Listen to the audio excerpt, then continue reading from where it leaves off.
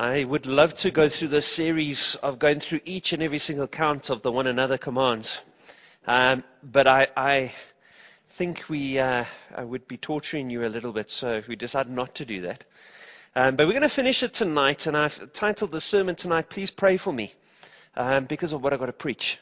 But if you can, please pray for me. I know Linda has been, because when she asked me what is your sermon title for this week, so I said, please pray for me. She says, why haven't you done any prep yet? So, no. So this title, the Please Pray For Me, and we're going to be looking in James chapter 5, a practical book. I love not to love James. There's such a book of conviction, of the real doing book, and what we should be about. And so James chapter 5. And looking at this prayer, now I've been kind of debating around what should I say for an introduction to prayer. And I was looking back and just seeing the amount of times where we as a group or a church or individuals were praying for things and God's answered prayer. And man, I have got so many stories.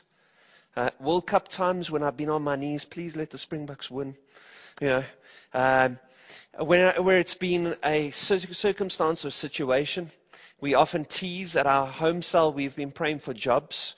We've had a number of people in our home cell that have lost jobs over time. And really it's been about the home cell, about praying for jobs. Because if you look at our prayer journals and seeing God's answered prayer to those, it's been incredible. But as I was looking through this as well, it wasn't just the answered prayers of just seeing how God, when He's at work, when His people get together, how God's answered prayers. It was also remembering some of my struggles with prayer. Have you ever gone to somebody or somebody said to you, please pray for me for this? And I'm like, whoa, that's quite a big thing. I don't know what God's will is in this. I don't know quite what words to say. Because if I pray this and it doesn't happen, what then? Am I letting the person down? Am I letting God down? What am I doing? Anyone experienced that? Or it's been prayers where you're like, God, I've been praying this so long that I don't actually know if it's really going to happen. Family members you've maybe prayed for to come to know Christ. Maybe you remember prayers that you prayed and it just didn't happen. Lord, please get me out of this mass class, please. And that bell just didn't ring. Maybe it's prayers that you remember back. And so James really deals with this. And James, we see as a man of incredible faith. James, in fact, we're told many times that he's prayed for healing, and those guys have been healed. If you look at some of the journey in the New Testament, you'll see instances where James is there and how God is using him mightily. Brings this book, and it seems like an opposition to Paul. Often it's a kind of a doing book, and James is not in opposition with Paul. He isn't saying salvation by works. He's saying works in response of our salvation. That's really what he's saying. And he kind of brings the end of this book to this focus on prayer. And I find it really interesting. And so we're going to pick it up from James chapter 5 from verse 13. And it says this, if any one of you is in trouble, let them pray. If anyone is happy, let them sing songs of praise. If anyone among you is sick, let them call the elders of the church to pray over them and anoint them with oil in the name of the Lord. And the prayer offered in faith will make the sick person a soul group, a life group that's prayed for you. It may be various things. Be it sometimes we struggle to pray. And so James, a very practical book, brings this about praying. Well, he gives us quite a few things. He tells us when to pray. He tells us kind of how to pray. And he tells us who to pray for in this very practical couple of verses. And I want to have a look at this. Firstly, just to say, I realize that there's times where faith and prayer have to really go together. And we've got to stretch our prayers. And I'm going to start that. See, one of the worst things we can do is the unprayed prayer. So often we're so scared about what to pray for that we don't go down that route. And we land up not praying for it. And I've seen that. I've had people ask me to pray for them, and I've said a little half-hearted prayer because I'm not sure what God's will is, but really to stretch the prayer. I remember getting invited to the Johannesburg Region D's health, Department of Health did a function. And what the function was for was really caregivers of those who are dying of HIV and AIDS. And here these people are in this room that have witnessed so many people passing away. And they said, Dan, please can you come join us and give us an encouraging word and pray for these people. I thought, what do I pray? These people that have seen such hurt and such loss. How do we do this? And we stretch and we trust God. But let's focus on, when do we pray? Well, James tells us and starts off in times of trouble. That's how he starts off. In times of trouble. That's when the time when we find it least hard to pray. Don't you find that? Even atheists, I find that time. Can I do anything for you? Can you pray for me? What? Let me find that opportunity to witness when there's times of trouble. Can I pray for you? Well, yes. I remember praying, and I've shared the testimony here, praying for a Muslim lady. Their daughter had attempted to commit suicide. And I said, can I pray for you? And she turned around and said, well, I'm a Muslim. So I said, well, we're not going down that route. Can I pray for you? Yes, please. Opportunity to pray. So if anyone is in trouble, let them pray. But there's a link here to in times of trouble, and the trouble word here, by the way, is anguish. In times of hardship, in times of suffering, we need to be turning to the Lord. But there's a link with times of happiness. Because James is very aware that as Christians, we are going to go through times of trouble. And we're going to go through times of incredible joy, good times. There's this journey. So when do we pray? Basically, always. Between trouble and good times, we need to be praying. That's what he's really saying. So the prayer is this anguish, it's this deep.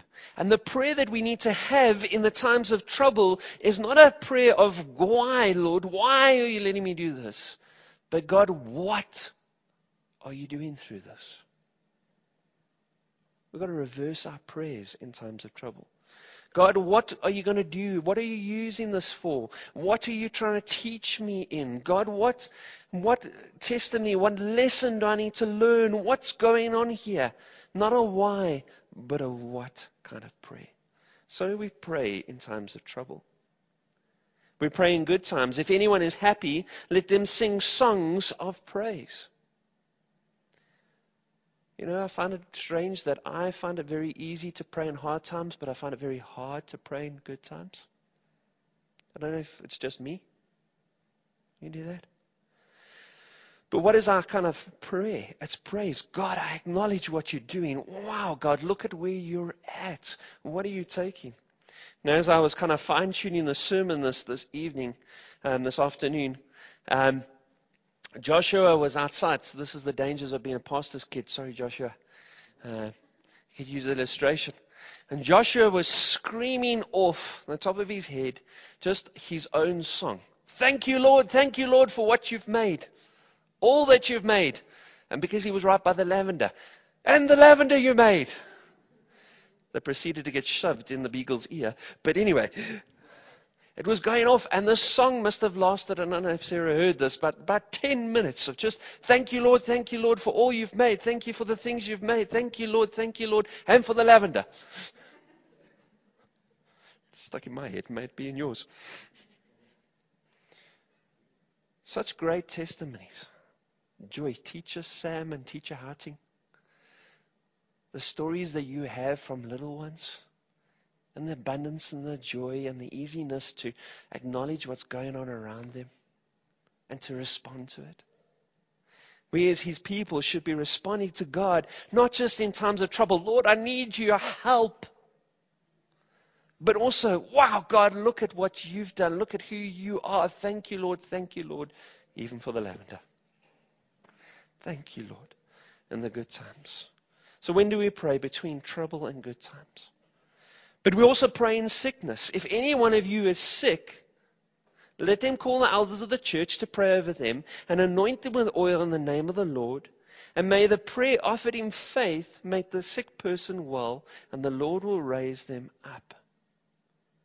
So the key time is when we're sick. Do you see the one another kind of command? It's not to bear this alone, but to call the elders. What was significant about the elders was the elders are people that should be seeking the will of the Lord and should know how to pray for those who are sick because they've been seeking out the will of the Lord. Saying, God, what are you doing here? So when I'm sick, you call the elders, and what a blessing it is to be an elder that is able to pray for people. I tell you what, an incredible blessing. We don't do this enough. Call, let's pray. If you're not part of the prayer chain, isn't it incredible to pray for people that are sick? Man, to see God's healing hand. And so we are called to pray and called to call the elders when we're sick in this. And what are they to do? They anoint them with oil in the name of the Lord. Well, the oil was significant here, and it's a different kind of oil than just the Castrol multi-purpose, or if the person's a little bit older, high mileage oil that you would use. The oil wasn't the important thing. But often, oil was used in this day of medical kind of terms. And we still see it being used today for healing, for cuts, for wounds, all sorts of things. So the oil was to anoint. It wasn't just a dab. It was kind of to rub the oil on them. It was this medical kind of purpose to help them. And I believe that God does heal through medicine. And I'm so grateful for some doctors. I really am.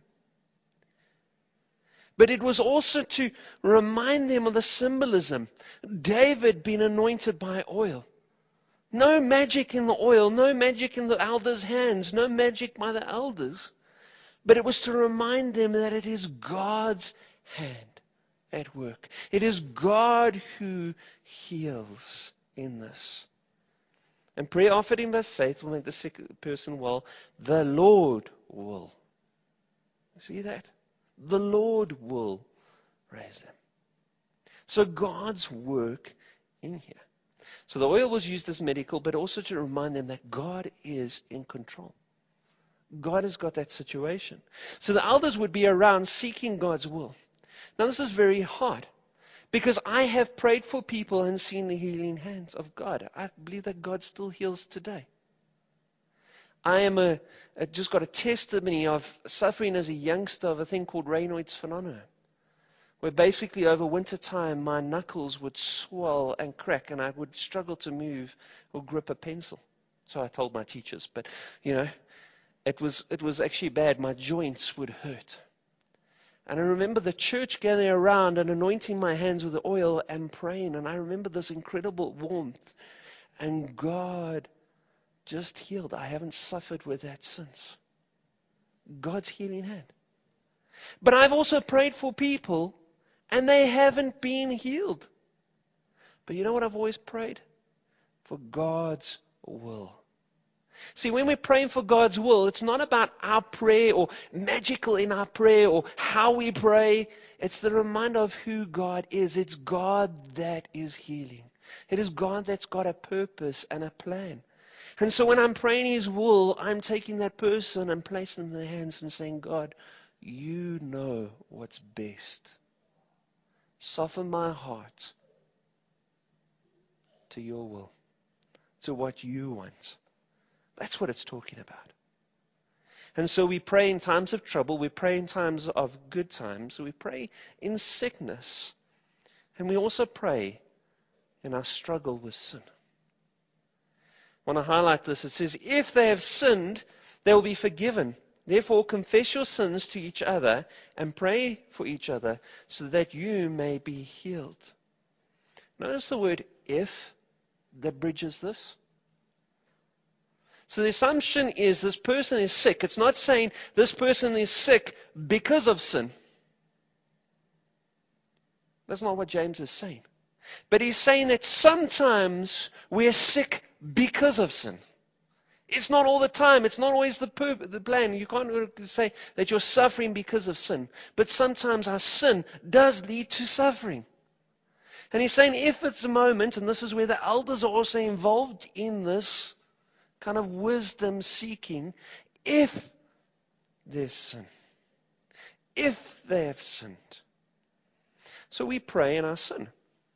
David knows all about how the impact of our sin sometimes affects us physically. Writes in Psalm 32, verses 3 to 5, when I kept silent, my bones wasted away through the groaning all day long.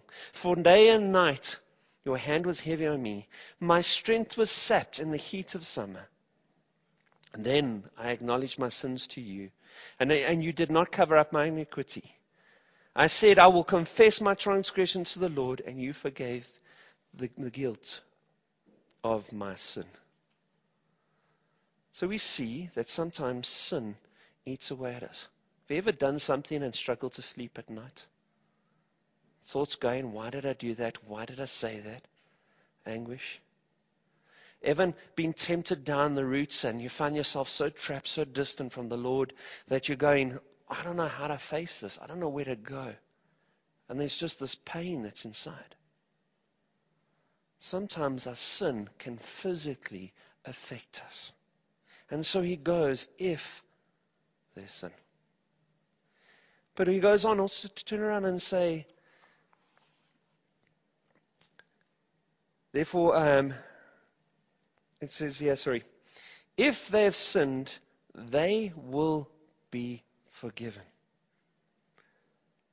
Therefore, confess your sin. You love that? It's the reminder first that they're forgiven. That you and I are forgiven. The antidote to our sin is the reminder, the repentance, coming to God, realizing that He has forgiven us already. You are forgiven. Therefore, confess your sin. So we don't find forgiveness in confession. We find healing in confession because we're forgiven. So God tells us to kind of pray, reminded that we have been forgiven. There's no sin. There's nothing that you have done or ever could do that would stop God from loving you. There's nothing you've ever done, thought about, wrestled with, nothing that's impacted you so much so in your body that the cross and what Christ did was not good enough for. He died for you and me. We're forgiven. So we're told about confession. This is so important, and we don't sometimes do this enough. We tend to hide sin away. Ever struggled with your prayer and sometimes wrestle with this and saying, God, I keep falling into this, I keep falling into this. But it's about bringing it into the light. Saying, I need help. This is the whole one another kind of basis. Is confessing before one another. Is it a public confession? Well, I believe that sometimes private sins should be revealed privately with an individual. I'm not going to call a confession session up here. But there are some sins that we do publicly confess. But an important thing is about confessing to one another. Saying, I need your help in this area. There's a struggle. To not live in the darkness, but to live in the light. To come to a place and saying, God, I need you here. Can you pray for me because I am struggling? Can you do this? We go to one another when sometimes the sin is against each other. Talk about forgiveness, and Zach did. But ever gone to somebody and confessed your sin, and you have that moment of prayer together? Ever try to be cross with someone, angry with someone, and pray for them at the same time? Ever try to do that? Lord, may you bless them and come for them soon. No. But a blessing and saying, God, I want you to do something in this person's life. Lord, can you help in this person? The response of anger often then becomes love in this praying for one another. So in this confession, it's coming to each other and praying in that incredible bond of saying, God, I need your hand here. See, when we pray, When we confess, when we do these things, it may seem like a hurdle. One of the commentaries turns around and says it's like throwing an anchor, being on a boat and throwing the anchor onto the beach and then pulling yourself. It's the struggle that we seem to have. But when we do the confession, when we pray in our sin, it's not that we pull in the island closer to us, but simply that we are going closer to the island. Who's doing the pulling? We are. So when we do the confession, when we do the praying, is it that we're drawing God closer to us? No. It's naturally drawing us closer to Him. Come in us. That pulls us closer. So when do we pray? We pray in times of sorrow, times of trouble, in good times, in sickness, and when we're struggling in sin. So why are we not praying? Because I'm sure here, each of us are going through something like that. Each of us here may be in one of those very areas. We're called to pray. So how do we pray? Well, he goes on, verse 17. Elijah was a human being, even as we are. He prayed earnestly. You see that word? So how do we pray? It's earnestly. What does this earnestly mean? It means consistently, persistent. Lord, I need your help here. Lord, only you can do this. It's not a, God, you think this is a good idea, I'm going to do this. It's, I need you, Lord, and only you can move. Only you can change this, and continuously. In fact, the translation could be saying that it was a prayer with a prayer kind of basis. Here, it was this repetition that just carried on. So it's this earnestly, it's asking, saying, God, I need you. Do we pray like that? God, only you can answer this.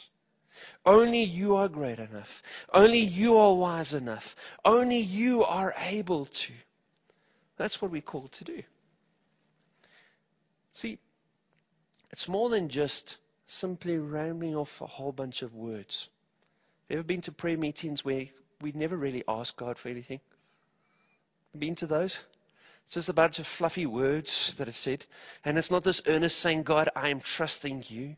God, only you can. God, this is who you are. God, I need you. It's more than just saying the word, Lord, bless them. Have you ever counted how many times we say the word bless in your prayers? With what? God, I need you to do this. Can you do this? Lord, because only you are able to. That's what we've got to do. So we've got to pray earnestly. We've got to pray with the right heart. Now, Elijah to me was an incredible prophet, one of my favorite prophets. Incredible guy. And you see how God uses him, the mighty impact in a time where no one was following the Lord. And he was doing that. But Elijah is told, James tells us and reminds us, says Elijah was just a human being, even as we are. See that? There was nothing special about him. We're the same. As Christians, we have the fullness of the Holy Spirit in us. There was nothing magical about him. It was what God was doing through him. And this is what James is reminding us. Saying that God did these incredible big things through him, but he was just a man. It was about who God is. And so we pray with the right heart. Because he prayed earnestly that it would not rain, told, and he prays again. We're told here as well in the text is that a righteous person. So it's having the right heart. It's getting back to God and saying, God, I need you. It's not about me. It's not about what I've done. But Lord, help me to get my heart right with you. To have a David heart. A heart after yours. Help me with this. So we pray earnestly. We pray with the right heart. And we pray with faith. Ephesians 3 verse 20 to 21. Now to him who is able to do immeasurably more than we can ask. See this? Ask, pray. This is what it's saying. Or imagine, according to the great power that is at work within us. So God who wants to work through us for his glory. To him be the glory in the church and in Christ Jesus. How? So that it impacts the generations throughout all generations forever and ever. So the generations not yet born. So the God who is able to do more than we can ever ask or imagine, by working through us, His grace that He chooses to work through us, that it impacts generations for His glory. That's what it's saying. So we pray with faith. This faith is saying, God, only you are able to. Now I use this silly illustration with the teens quite often. And I say to them, you each here tonight sat on that chair. Everyone except for Shelley just got on the chair and sat there. Shelley looked back and saw my weight being held up by the chair, and she said, no, it's fine.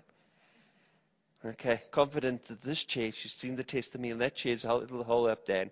And then she sat down. Okay, now you're looking at me strangely. You just sat down. All right? But it's that faith that God is only able to.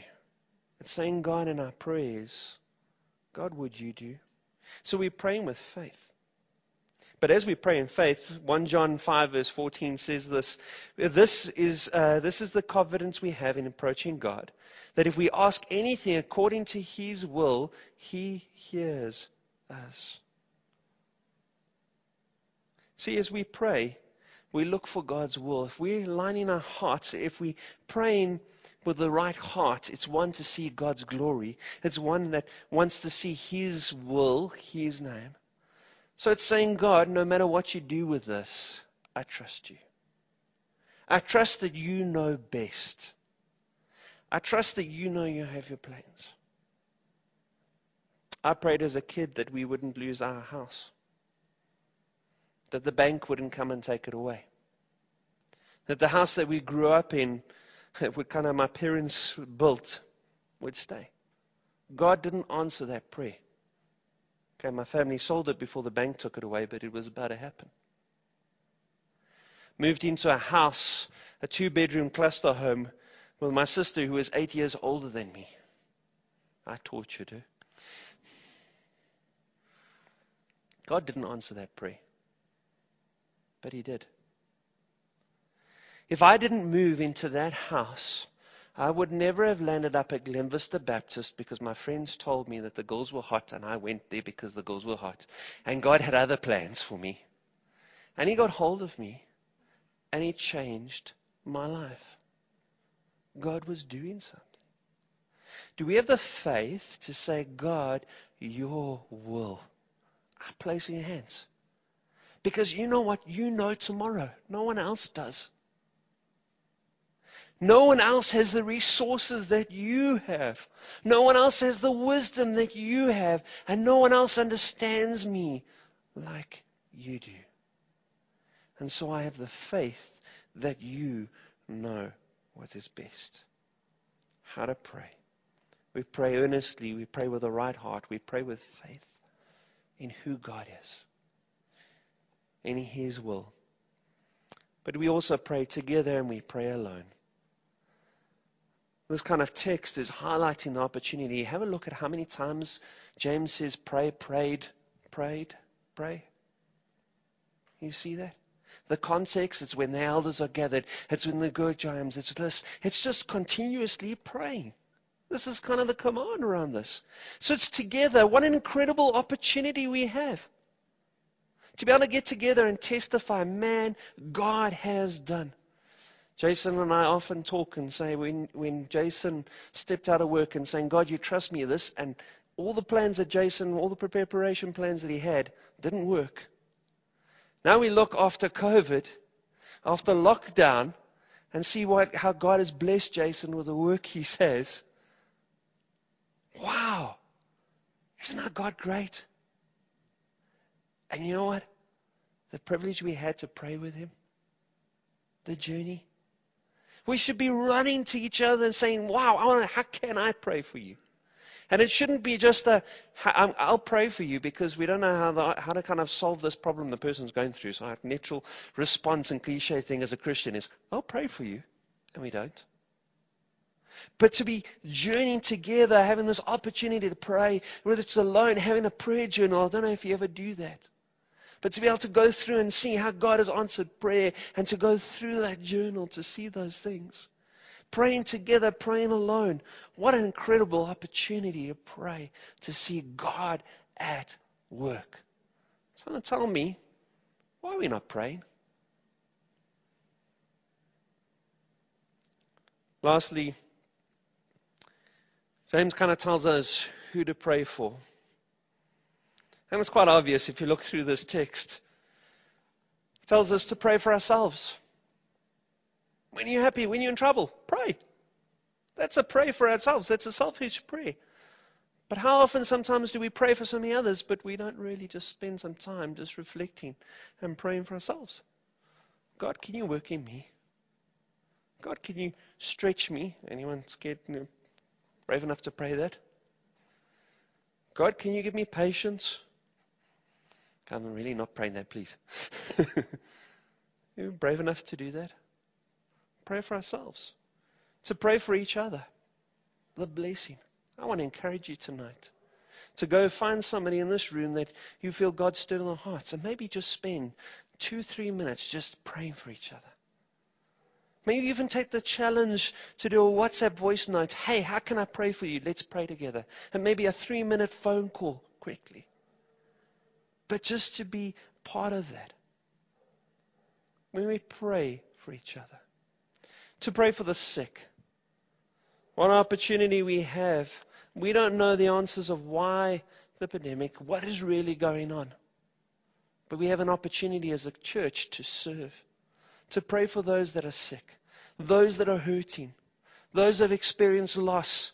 They should be so on our hearts to pray for them. Should be the concern from the very leadership, and I'm grateful for a leadership that is. I've seen how Uncle Brian has journeyed alongside a family. I've seen how Pastor Paul has given hours and hours of his week to journey with those that have experienced loss or those who are sick. I've seen that. But should be on all our hearts to pray for the sick. Also to pray for our nation. You see Elijah praying for rain, praying that it doesn't rain. Why does he pray for it doesn't rain? Because that entire nation through Abel and Jezebel had gone far from God. And praying that it doesn't rain so that they have to trust Him, that they have to turn back to Him.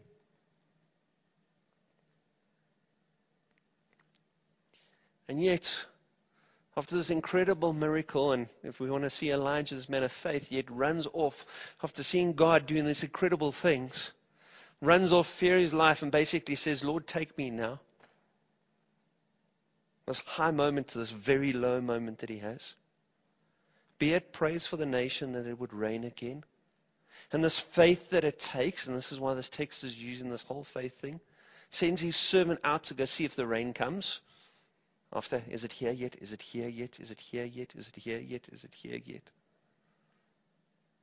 Eventually a servant comes and basically we get in the description that there's this cloud that's the size of a fist of a man. That's kind of like really checking out this cloud. Not rain for 3.5 years. And the small cloud. This faith that the small cloud that we see, that God has got this incredible storm, this incredible blessing ahead. And so he prays for the nation for rain. I remember the first free and fair election. I'm old enough to remember the referendum. Going to watch my parents vote. Seen a tent that said yes, and I seen a tent that said no. And the decision they had to make. But I remember going to prayer meetings as a youngster. I remember the church on their knees praying for forgiveness. I remember the church praying for healing in our country. I remember the church praying for peace. And what a testimony it was as God answered that prayer. Why have we stopped praying? Why have we stopped praying for our country? Does it not need God anymore? We should have that earnestly in there. We pray for our nation.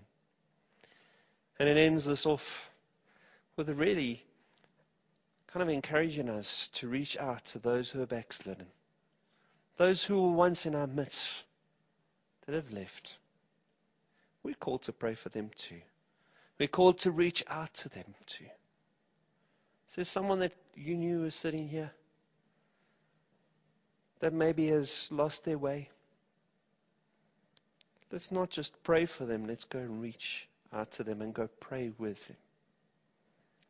That's what we're called to do. So tell me again, why are we not praying for each other? I want to finish off with this illustration. When Hudson Taylor went to his first trip to China, he made his voyage on a sailing ship. And as it neared one of those channels between the South Malin Peninsula and the island of Sumatra, the missionary heard an urgent knock on his storeroom door. And he opened it, and there stood the captain of the ship. And he said, "This Mr. Taylor," he says, "we have no wind, and we've drifted towards an island where the people here are heathen, and I fear that they may be cannibals." So Hudson Taylor says, "What can I do about that?" Well, the captain went on to say, "I understand that you believe in God, and I want you to pray for wind." And so Taylor responded, and he said, "All right, Captain, I will do that, but you must set the sail." The captain was agitated by this and said, "That's ridiculous. There's not even the slightest breeze, and besides, the sailors will think I'm crazy." Nevertheless, the captain finally agreed. 45 minutes later, he returned to find the missionary still on his knees. And the captain said this, "You can stop praying now. We have got more wind than we know what to do with." Church, are we ready to set the sail? Are we ready to be on our knees for each other?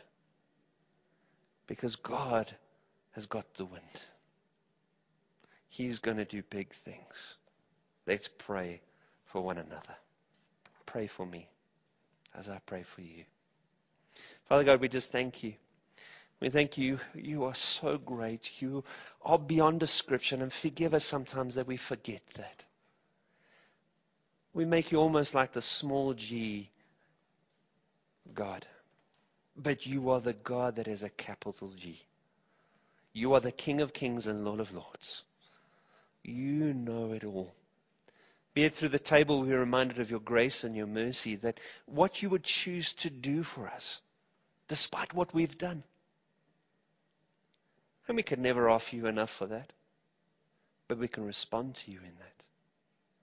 And so, Lord, we pray that our response would be really carrying one another in prayer, praying and trusting you to do big things, earnestly, continuously, not giving up, praying in all seasons. Because, God, we want to see your glory, we want to know your will, and we want to see your impact in the generation not yet born. So use us, Lord. Thank you that we can come to you. Thank you that we can pray to you. That we don't need to go into any rituals or anything, but simply on our knees. We don't have to have fancy words, but just earnest words to really pray in our prayer together. Pray this in your name. Amen.